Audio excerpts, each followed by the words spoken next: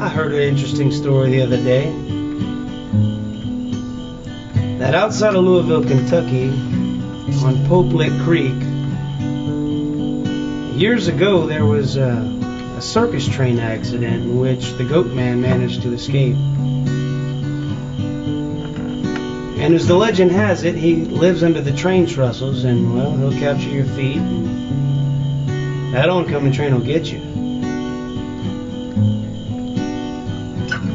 Next time I'm in Louisville, I wouldn't mind checking into that goat monster story. The Pope Lick Creek monster. Maybe see what we can find. See if there's any truth to that story. I wonder if he still lives there. It doesn't. Have you heard the story of... And written on the wall. And everyone has the different stories of, oh, this happened to my brother. They start telling you stories of the old. There was this girl. It was back when we were little kids. To find out the truth regarding one of the most enduring tales in American law. A story behind the story. Because it's just a story. Hello and welcome to the Just a Story podcast. I'm Jake. And I'm Sam. And we're here to tell you a story. Each week we take a look at the stories that we tell over and over again. What our fears and fables, myths and misdeeds say about us as humans. Hey, welcome back to the show, guys. We're so happy to have you all with us today. So good luck on your commute. Don't ram anyone. That would be rude and terrible.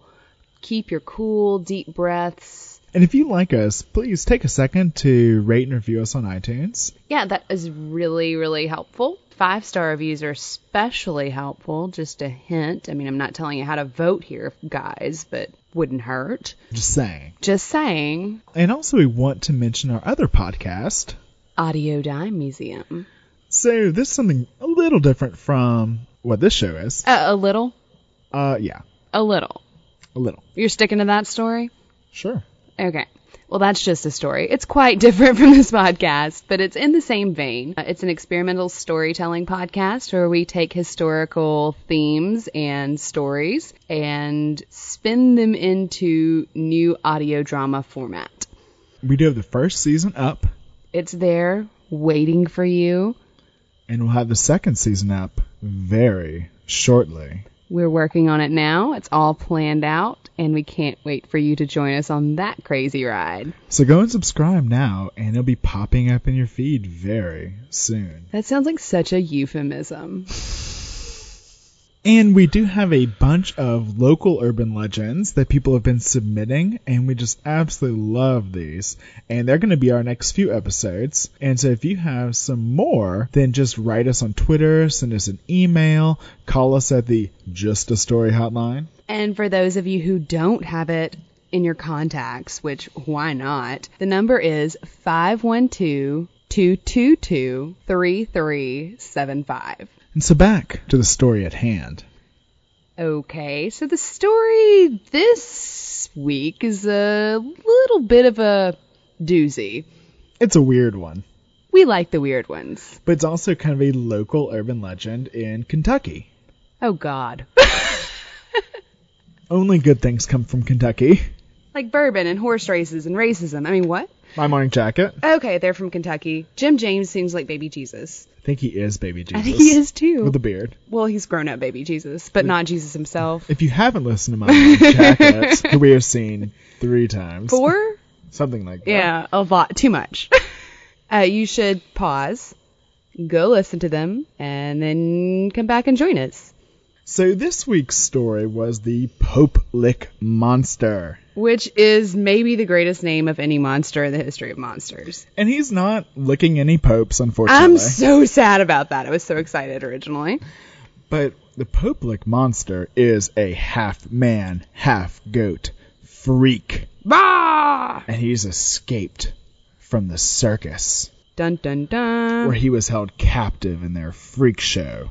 Oh my goodness. Like chained up and against his will. Yes. And he was ragey and mean. Yes. Full of malice and goat. Like Philip. So the circus train was coming through near Louisville, near the Pope Lick Trestle.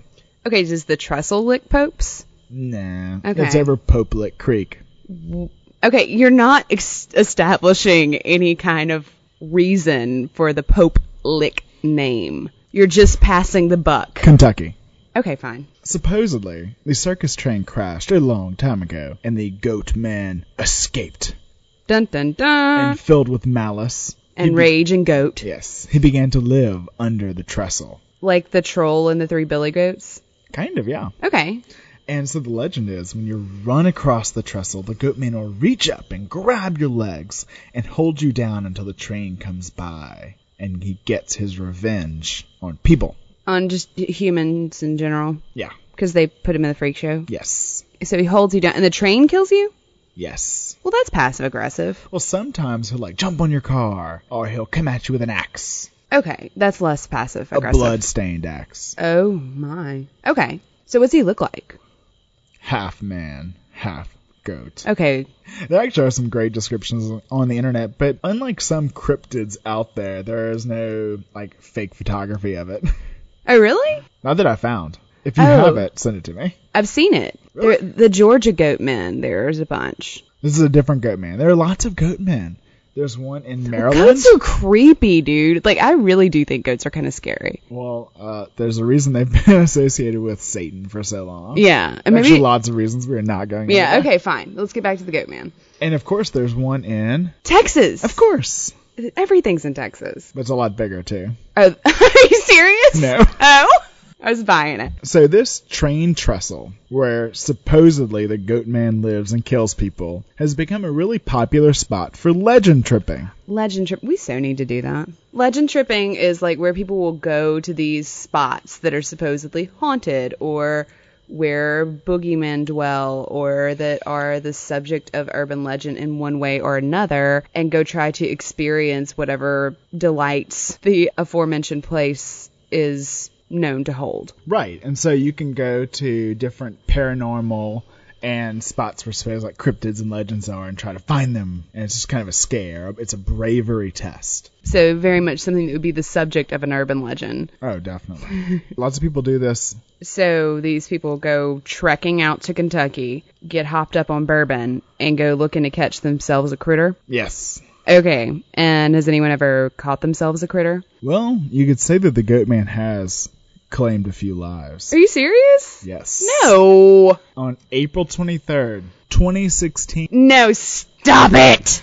Raquel Bain and her boyfriend from Ohio had come into town to do some paranormal tours. Uh-huh. They were going to Waverly Hills Sanatorium. Oh, that's a good one. Yeah, that would scare the shit out of me. Yeah. And they decided before they go on the tour, they go searching for the Pope Lick monster. As you do. As they were on the train tracks, they heard a train coming. As you do. The boyfriend jumped off and held on to the train tracks above the creek. And unfortunately, Raquel was hit by the train. Oh my god, that's so fried green tomatoes. And was thrown off the bridge and died. Oh my god, this really happened, you swear to god. And it is not the only death associated. Shut up! Seriously. Why are people looking for this thing? This makes no sense to me. It's not a ghost. It's supposedly a creature. How long could a creature live? Well, I don't know. It's some weird creature hybrid thing. Okay. So they go out there, they're looking for the goat man, and then she actually does get hit by a train. Yes. This year.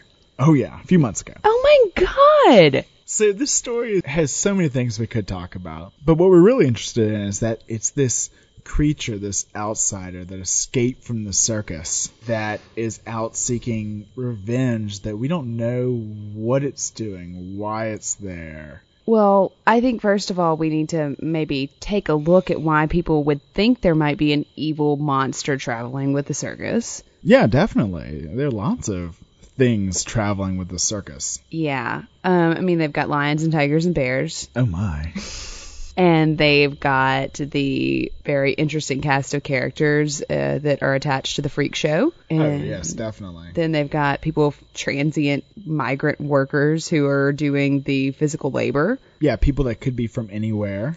Yeah, no one knows their history. And so they come through town for just a brief time, and they set up just outside of town, and they have their own community, and they're not involved in the bigger community at all, and then they scare the shit out of people, right? Yeah, sometimes, the circus has a really interesting history. Right. Because it's something that we bring families to. We go to have fun. It's entertainment. It's lighthearted on the surface. But it's got a kind of dark underbelly, and people have always been a little creeped out by it. Yeah, these people are coming out of nowhere to bring this fantastical, odd, weird show to your home, which may be in the middle of the country, a little town of 500 people. Where you never see anyone or anything new. So the circus really started a long time ago. How long ago? Well, it depends on what you consider the beginning of the circus. I consider it the first time that we get the word and there's like animals and entertainment. So when's that? So the word is Latin, meaning circle. Oh. And it's the Circus Maximus. Oh my god, like in the Russell Crowe movie. Kind of. But so it was a giant Roman auditorium where they did chariot races. Like in Gladiator? No, like in Ben-Hur. Oh, fine. But Okay. they also did have gladiator matches. Okay. Animal hunts. In the arena? Yeah, like in Gladiator. Oh, yeah, okay. They would have plays, performers, athletics, all sorts of things to entertain the masses. So movie theaters, basically. Yeah.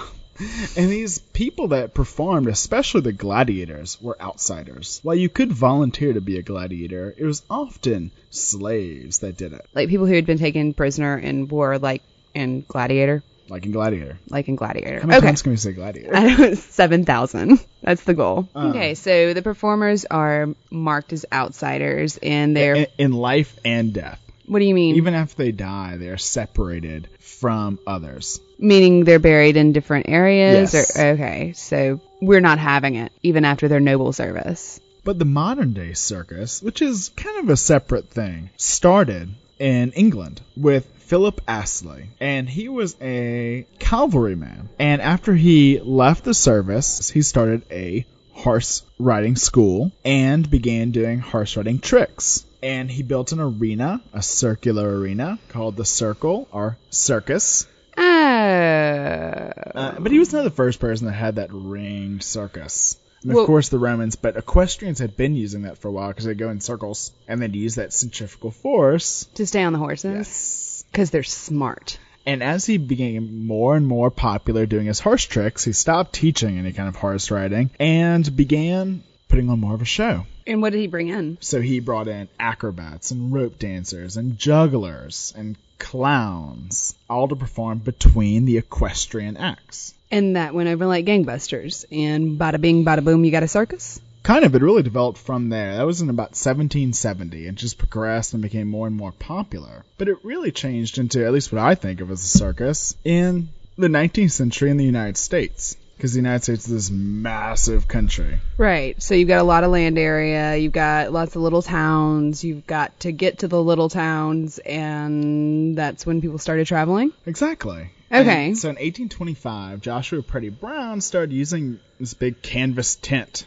Okay. To hold his circus in. So like what you see now when you go to the circus. Assuming you're not going to see the circus in like an auditorium or whatever. Right. At the same time, old Hacaliah Bailey.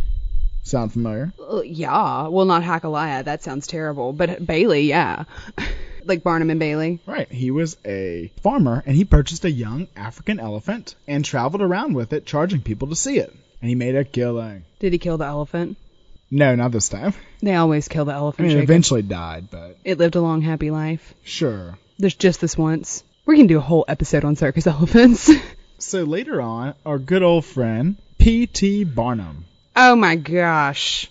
The master. You hear all about him in our Audio Dime Museum, Just a Story episode. Right. P.T. Barnum, a sucker born every minute, hucksterism, etc., greatest show on earth, things of that nature. Yeah, in 1871, he started P.T. Barnum's Museum, Menagerie, and Circus. And so the museum was just full of animal and human oddities. That's what became the freak show. Right. Next year, they added the circus train and then started adding rings, and they had 2 rings, and then you had the 3-ring circus. Okay, well, then eventually it just becomes like essentially what you see in Dumbo minus the racism. Well, with the racism at first, but then later without it. Okay, there's plenty of racism, don't worry. Okay, good. So we've got Dumbo happening at this point. We've arrived. This is the circus of first birthday parties and cutesy-themed school events. Yeah, and, racism, animal cruelty, etc. Right, but let's just whitewash all that. Sure. But then it does, of course, progress from there. Trapeze artists become bigger. The equestrian part of it really drops down. Although a lot of times if you go see Ringling Brothers, they still have horse acts and things like that. Mm-hmm. But it was not the main reason people were going like it originally was. Right. But this establishes this group of outsiders, this group of people that are traveling through the country, going to these small towns through the rural area. We don't know who they are. We don't know who these freaks are, who these carnies are. Gypsies, tramps, and thieves. Exactly. So if I said to you, I met the nicest fellow today. He's a carny. What would you think? Really? Why really? Just that idea of a carny. It just seems like someone that's just an outsider, or someone that's just trying to steal a buck from you in one of those games, or some transient. So like untrustworthy, kind of skeevy, like just not your kind of people. Yeah, I think that's the general idea of it. Now, if I actually, in reality, told you I met the nicest carny today, you would probably say, really? Cool! But let's go with that idea. There are actually a few stories of children disappearing from carnivals and circuses. Really?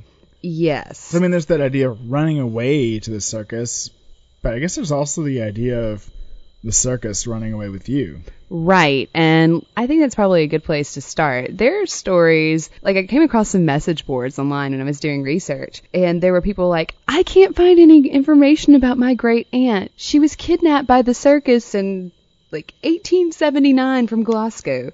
And that woman's name on that post was Rebecca Bustard. And then there's a story of Annie Jones. She was a famous bearded lady. She was. She had a glorious, glorious beard. But she was bearded even when she was a young girl. And P.T. Barnum, being the master of branding and public relations that he was, branded her the Monkey Girl. Oh, wonderful. Yeah.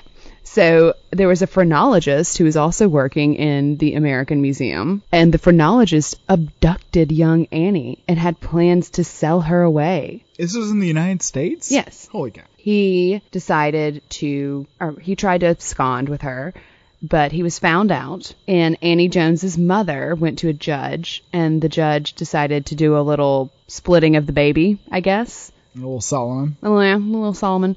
But the mom comes in, and the phrenologist comes in, and he puts the little girl down, and she runs to the mom, and he's like, all right, you're legit. Take your kid.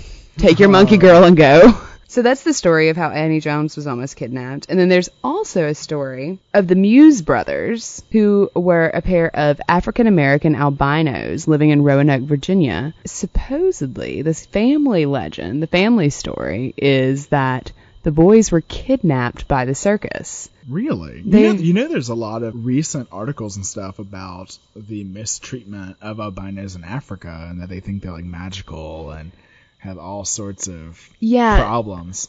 So actually it probably worked out better for them than the albinos in Africa whose body parts are sold to do magic. Yeah. So this was not that bad by comparison, but still not kosher, I would say. They were exhibited as Iko and Iko, the sheep-headed men. And they were taught to play banjo and mandolin, and their names were not Iko and Iko. Their mother supposedly searched for them for like 30 or 40 years, and like when she finally found them, they went back to the circus. Really? Yeah. This was kind of like the only life they knew. Yes.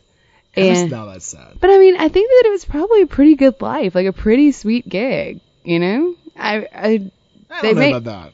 No, they made really good money. I know, actually, like looking into all of the different freaks, like some of them made a killing. Yeah, and they're a celebrity, and they had people who were used to them being there every day, and they were kind of celebrated, or I don't know. It didn't sound half bad. Not to say people were not exploited, but in the case of... Oh, yes, people were exploited. But in the case of some of the headliners, like, they really did kind of find their tribe, for lack of a better word. Sorry, that's probably not a good thing to say, but, you know, they were pretty okay. But just a fun fact about the Muse brothers are Iko and Iko. One of them, Willie, lived out his days and died in 2001 at the age of 108 years old. Really? Really? So I guess his life maybe wasn't so bad. I hate to say that. I don't know the details. I'm sure there were some terrible spots. The sheep-headed people is kind of not something I would want to be called, but I can think of worse things like the Popelick monster. And so those are kind of the stories of people being kidnapped and being put into service of the circus. There are more. There are lots more. We could find a billion. Those were my favorites. But there's another kidnapping story that kind of represents the origins of ransom and kidnapping and missing posters and kind of the way Americans do missing children. Okay, so who was this? Okay, it was a little boy named Charlie Ross. And he was the son of a man in Philadelphia named Christian Ross, who was thought to be wealthy, but was actually kind of in a lot of debt. But he had a big house. So one day, Charlie and his brother were playing outside, and two men rolled up in a carriage and told him... Wait, were they in a white van? No, they were in a carriage. And they said to Charlie and his brother, who were 4 and 6, come get in our carriage and take a ride with us. We'll give you some candy if you do. Wait, is this where that comes from?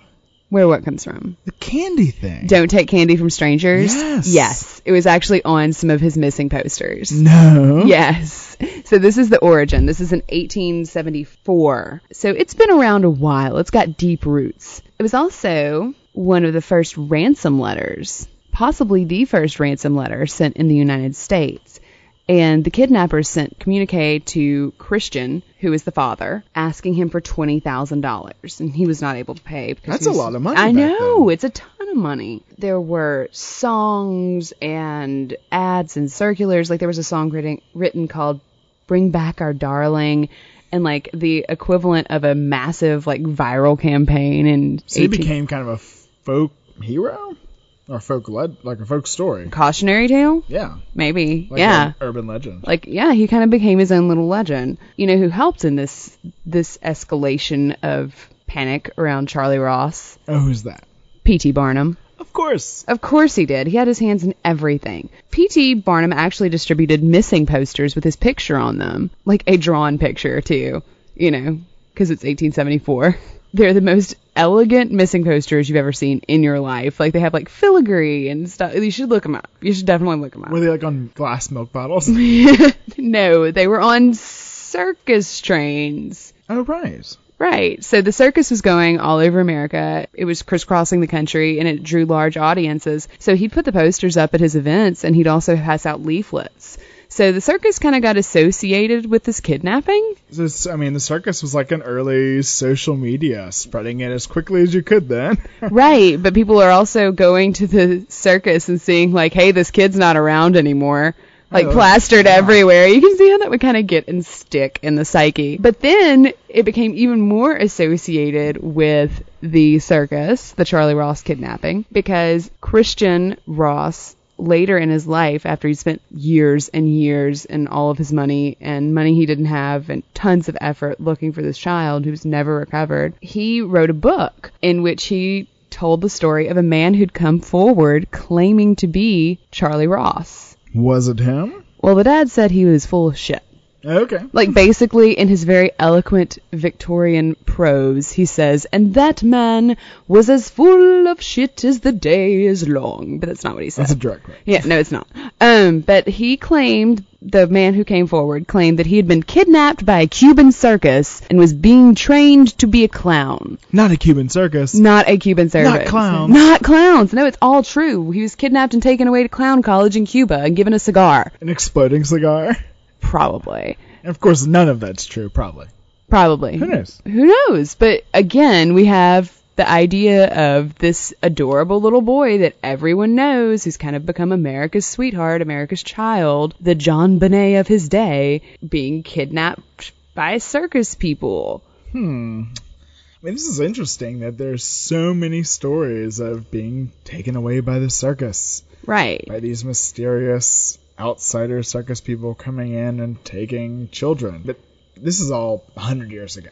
This isn't like really still happening. Au contraire, mon frère. Oh no, please tell me next. So apparently there's a bit of an epidemic in Nepal of children being trafficked into Indian circuses. People will come and tell the children these stories about their beautiful new clothes that they'll receive and how glamorous and exciting their life will be, that they'll have the chance for an education, a regular wage. And they tell these stories to kids who are sometimes as young as 5 years old. And they're sold for about $13. Unfortunately, according to Al Jazeera, once in the circuses, these children often live in squalor and are never allowed to leave the circus compound. They are routinely beaten in order to teach them difficult and dangerous tricks, and sexual abuse is commonplace.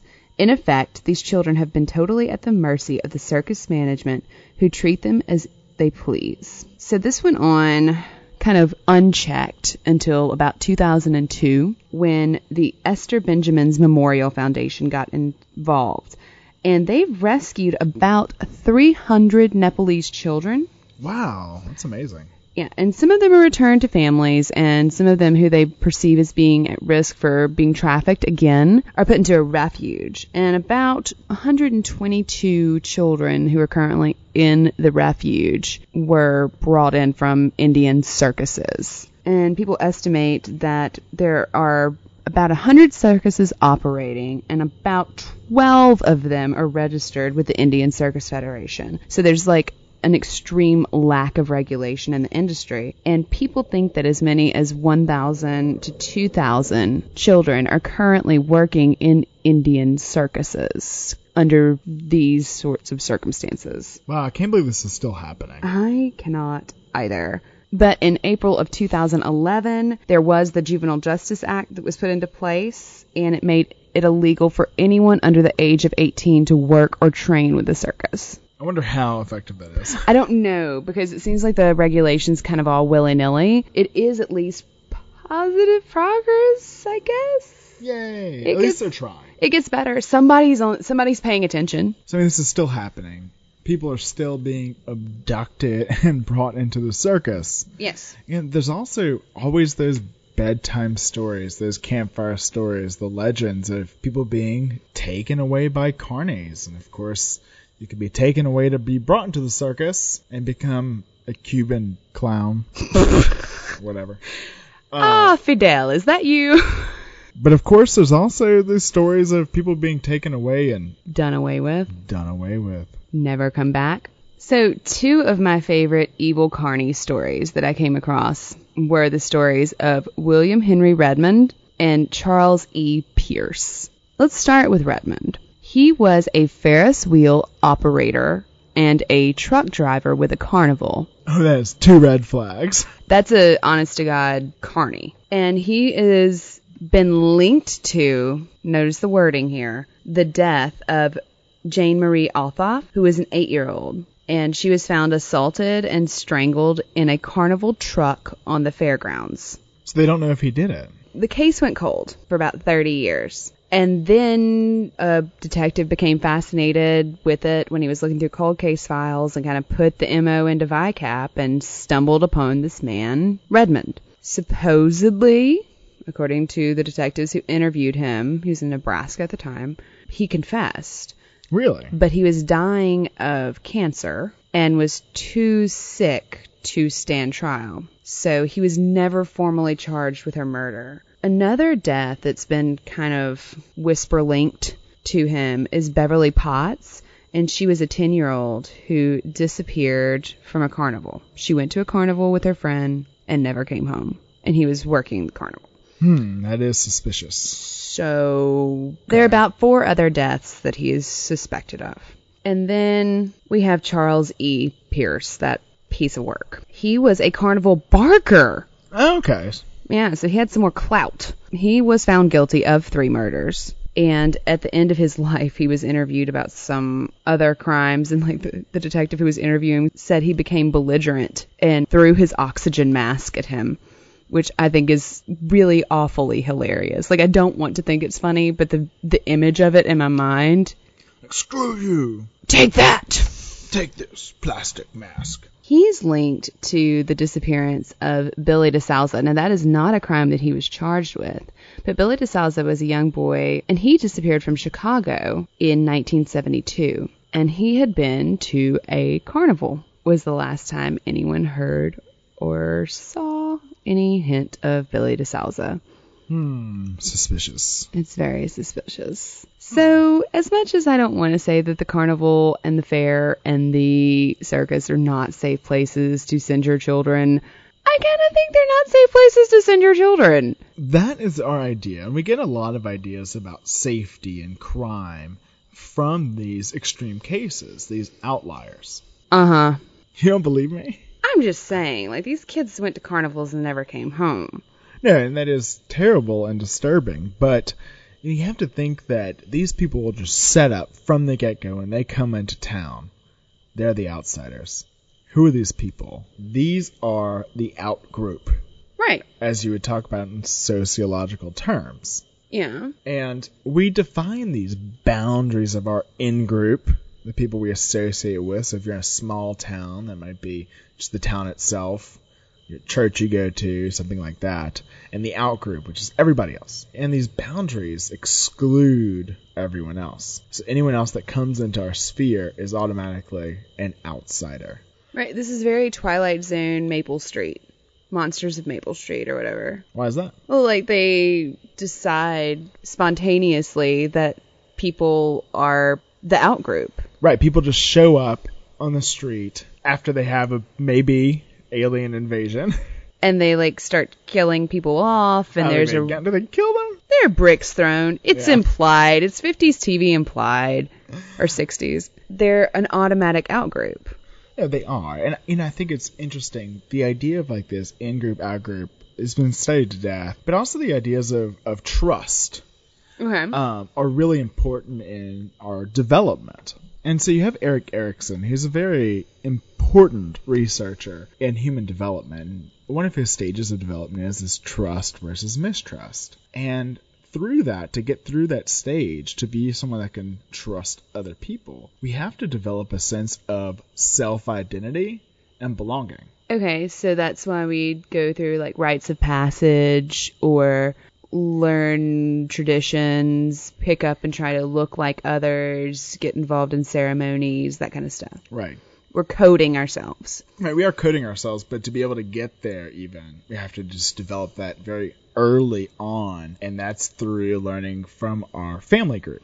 Okay, so that's sort of like a secure attachment almost? Yes, secure versus insecure attachment? Okay, and that's like where you learn to trust that your parents will come back when they leave you at daycare, basically. Exactly. Okay. And so another famous researcher, Maslow. I thought you were going to say Freud. No, I'm sorry. Maslow of Maslow's hierarchy. Right, and he talked about how important belonging is, and that it's necessary for our human need. And so it's a really big factor of human development, and also a factor in our motivation. Okay, so we have to find a group of people that we can identify with, and then we have to be accepted by that group in order to kind of progress through that stage, correct?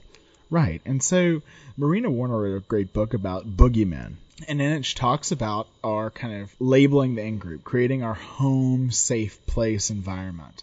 And she said, the drive to define and delimit home, to name and circumscribe the abode and the milieu to which one belongs and where one feels safe, leads to naming and defining things and people out there beyond the fence, on the other side of the wire. Okay, so in order to make the sort of fortification and identification of home relevant, we need something to protect ourselves against? Exactly. So we kind of, you can just extrapolate this a little bit. And home as being your safe place, your in-group, your community. And there's always going to be people outside that community, and we're automatically going to mistrust them. For example, when I see someone who has an Alabama license plate, I'm going to assume, like Alabama, like the school, I'm going to assume that they're horrible. Yeah, it's just because you went to LSU. Okay, but that's what I'm saying, is I've identified with that. I've made it my home group. I've coded myself. I've found acceptance among peers. I identify that way. I learned the dances. I did the chants. I wore the face paint, whatever. I did all those things. So by doing that, I've made unnecessary enemies. So I'm going to make assumptions about people who label themselves as not being part of my tribe. Yeah, no, definitely. And so, we have... Sorry, any Alabama listeners we have. We still love you. You're the smart ones. Roll Tide. Thanks. Did you really just go into a spontaneous coughing fit when I said Roll Tide? And so these outsiders are automatically going to be mistrusted, but sometimes, like things we've talked about before, those ideas are well founded. Like with Alabama.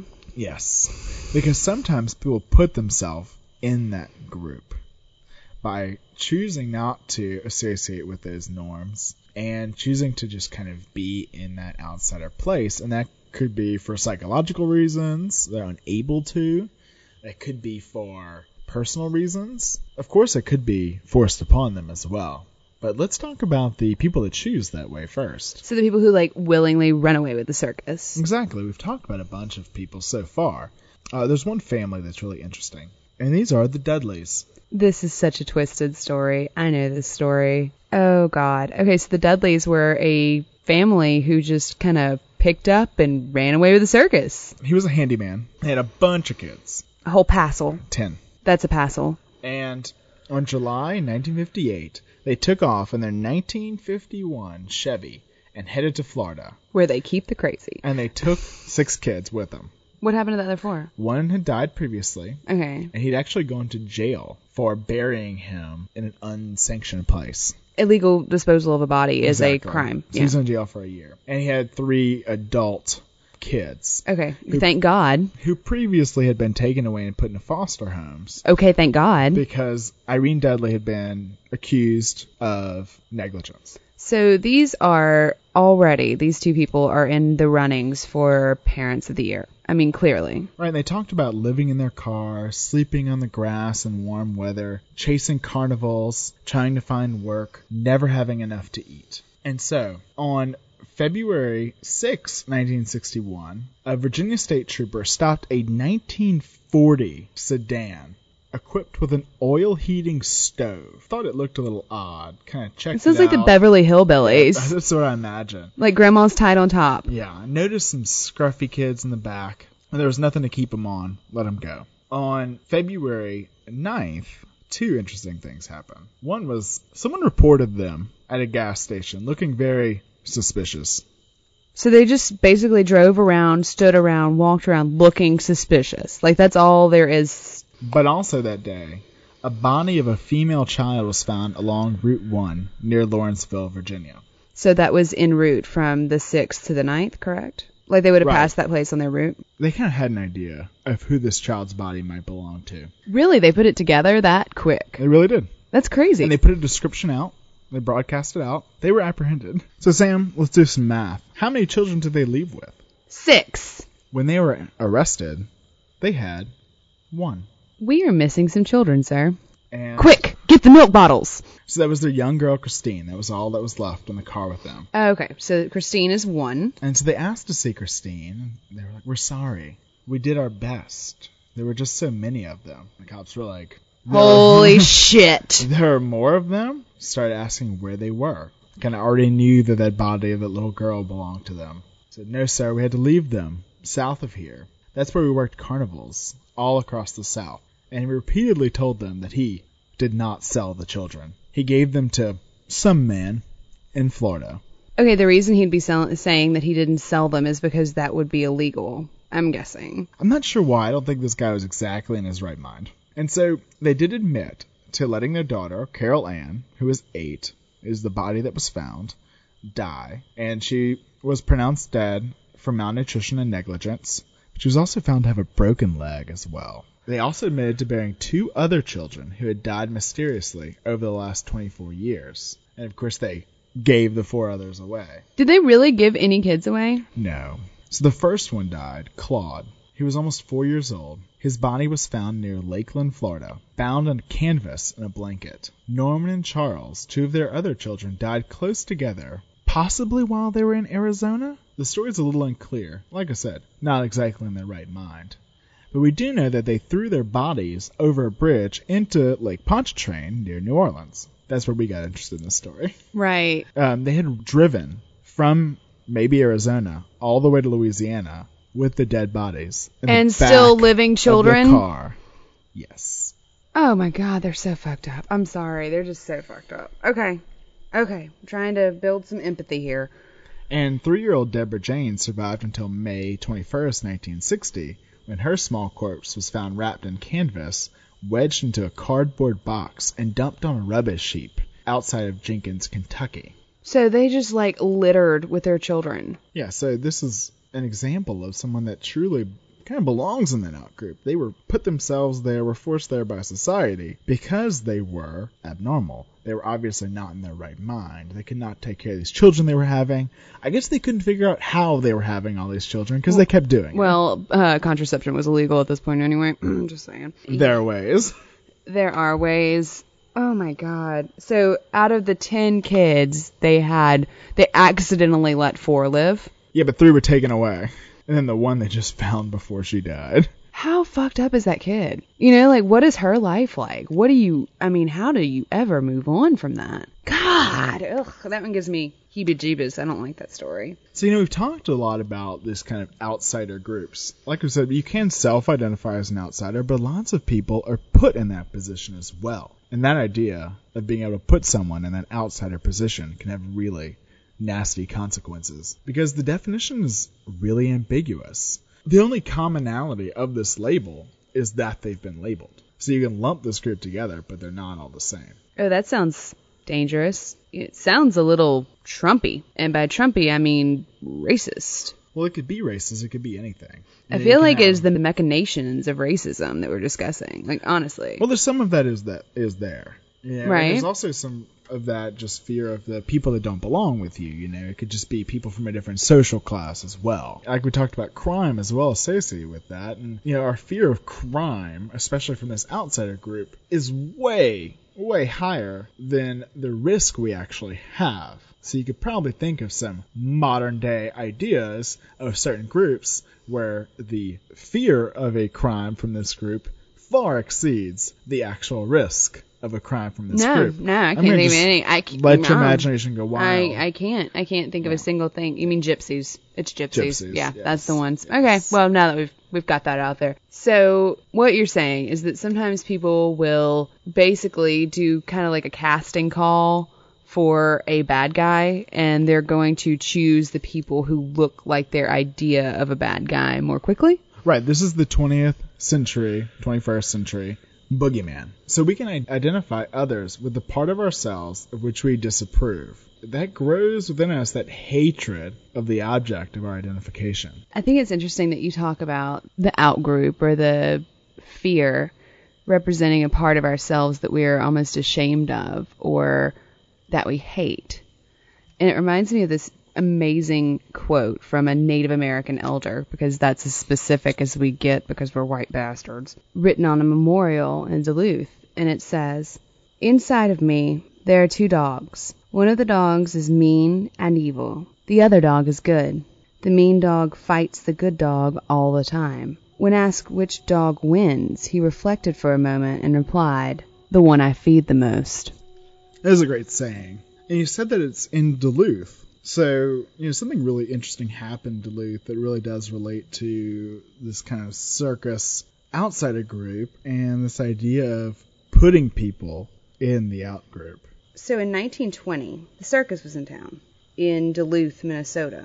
And a young woman named Irene Tuscan, who was 19, and her beau, James Sullivan, who was 18, had gone into town to attend the circus. And they wandered in back of the tent, and nobody really knows for sure what happened next. So after they walked behind the tent, the timeline goes fuzzy. But we do know that the next morning, the chief of the Duluth Police Department, John Murphy, got a call from James Sullivan's father, so the boyfriend's father, claiming that Irene had been raped by 6 black men who worked for the circus. So, did this happen? Well, there's not a lot of evidence to support that idea. Irene actually did consent to have a medical examination done, and there was no evidence of physical assault, which is peculiar given that she was supposedly violently raped and assaulted by 6 black men behind a circus tent who would have been physical laborers and much stronger than she was, and somehow managed to not leave a bruise or mark. Right. And James Sullivan apparently just stood by as all of this was happening. Just let it happen. Yeah. So this is the story they come in with. So the Duluth police go out and they take her complaint seriously, which is good for them, which might not happen if this was reported today. So the police go out and they take the complaint seriously and they arrest 6 circus workers on charges of rape and bring them down to the county jailhouse in Duluth. With no evidence. Only testimony. Right. Well, I mean, it's 1920. It's not like they're going to have DNA evidence or whatever. And you know what? It's fine to arrest people if you think they've done something and they thought they'd done something and follow the order of the law. Right. You bring them to jail, you charge them, you take them for a hearing, and they're found either guilty or innocent by a jury of their peers, right? So this is how the law is supposed to work, except that it didn't. Of course. So that night, a mob of between 1,000 and 10,000, which is really big. Were there that many people even in the town? Well, people came from out of town. Oh, man. About that many white people got together, and they got mad, and they decided that they needed to go defend this girl's honor, and so they stormed the jail. What did they do after they stormed the jail? Well, funny you should ask. They had a trial. Really? They had a mock trial. Really? Really, they did. And they found 3 of the men guilty. Only 3? Only 3. Why? I don't know. There's not a transcript. Unfortunately, they did not go so far as to have a mock stenographer. Damn. But the 3 men that they found guilty were named Elias Clayton, Elmer Jackson, and Isaac McGee. And they were roustabouts with the John Robinson Circus, which means that they were physical laborers who helped, like, assemble and disassemble the tent and set up props for all the acts and, you know, do just general work with the circus.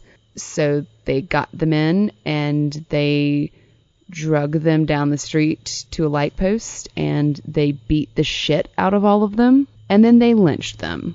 And 3 white men were subsequently found guilty of rioting. And they got a slap on the wrist? Yeah. No one was found guilty of murder. One of the other circus workers named Max Mason was actually charged with the rape of Irene Tuscan, and he served about 4 years in prison. And then he was granted parole on the condition that he would leave the state and never come back. And he happily left the state and never came back. Wow. So this really went down in history because it happened in the North. Right. It was very public and very sort of shocking at the time. There were postcards distributed with the men's bodies on them, like hanging from a light post. There were lots of reports in newspapers. It was just, the coverage was widespread. And people... Well, this became like a real rallying cry. Yes, it did. It drew attention to the lynching problem. It's sickening. There's actually an episode of Most Notorious with Eric Rivness, the podcast that we love, where he talks to an author who's written extensively and done a ton of research on the Duluth lynchings. Very good episode of that show. Very thorough interview. Eric always asks incredible questions. I highly recommend it. If you would like to know more about this, it's a tragedy. It's unfair. It's unjust. It's something a lot of people would like to sweep under the rug, but... We shouldn't. In Duluth's credit, there's actually a gorgeous memorial that was erected within the last 10 years in honor of these 3 men who were murdered by a mob. And I think that that's an incredibly important monument because it's something we just don't talk about down here. No, I agree completely. I mean, this idea of just taking people just because they're in your outgroup, just because they're not like you, you know. This had a race component, also had the drifter component as well. These people were not part of the community in so many ways. And they were able to do such atrocities, I mean, truly because of race. But that is one way that we have an outgroup.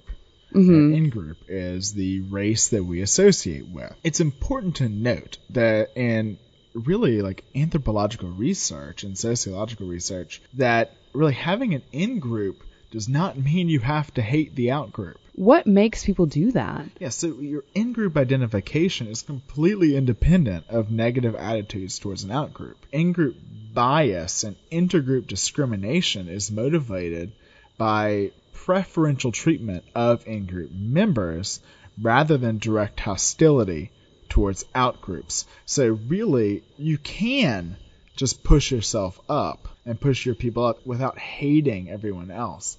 You don't have to hate those that are outside of you to have an in-group. That's something that is not related, because we're always going to have in-groups and out-groups. Right. You have to associate with something, but it doesn't have to be something where it's like, these people are terrible because they're not in our in-group. We must hate them. It's just a way of preventing others from getting into your in-group. Yeah, which is not necessarily a good thing. No. I'd say that's just a story. Yeah, it's just a story. Still listening? Are you still there? So we have our new season of Audio Dime Museum coming up very shortly in the next week. Dun, dun, dun. And we have some really awesome news. What? Oh, you don't know? No. We're doing Circus Stories. Really? Audio Dime Museum is going to the circus. So here's a brief little preview of what you can expect if you go and subscribe to Audio Dime Museum. Carnival. And our road, my trusted companion, leads here. Come on. Now, I know it doesn't look like much. It's a little worse for wear. Rusted, bent, and broken. Just a shadow of its former self, to say the least. But I remember it. I remember its glory days. It was a jewel. It glowed with colors too bright for the plains or for the forest. It was a camp of intrigue and magic and mystery. And you mark my words, this was the world's most fantastic, most amazing, most unbelievable carnival. Ladies and gentlemen, and children everywhere, Audio Dime Museum. with more laughs, thrills, and chills. Carnival.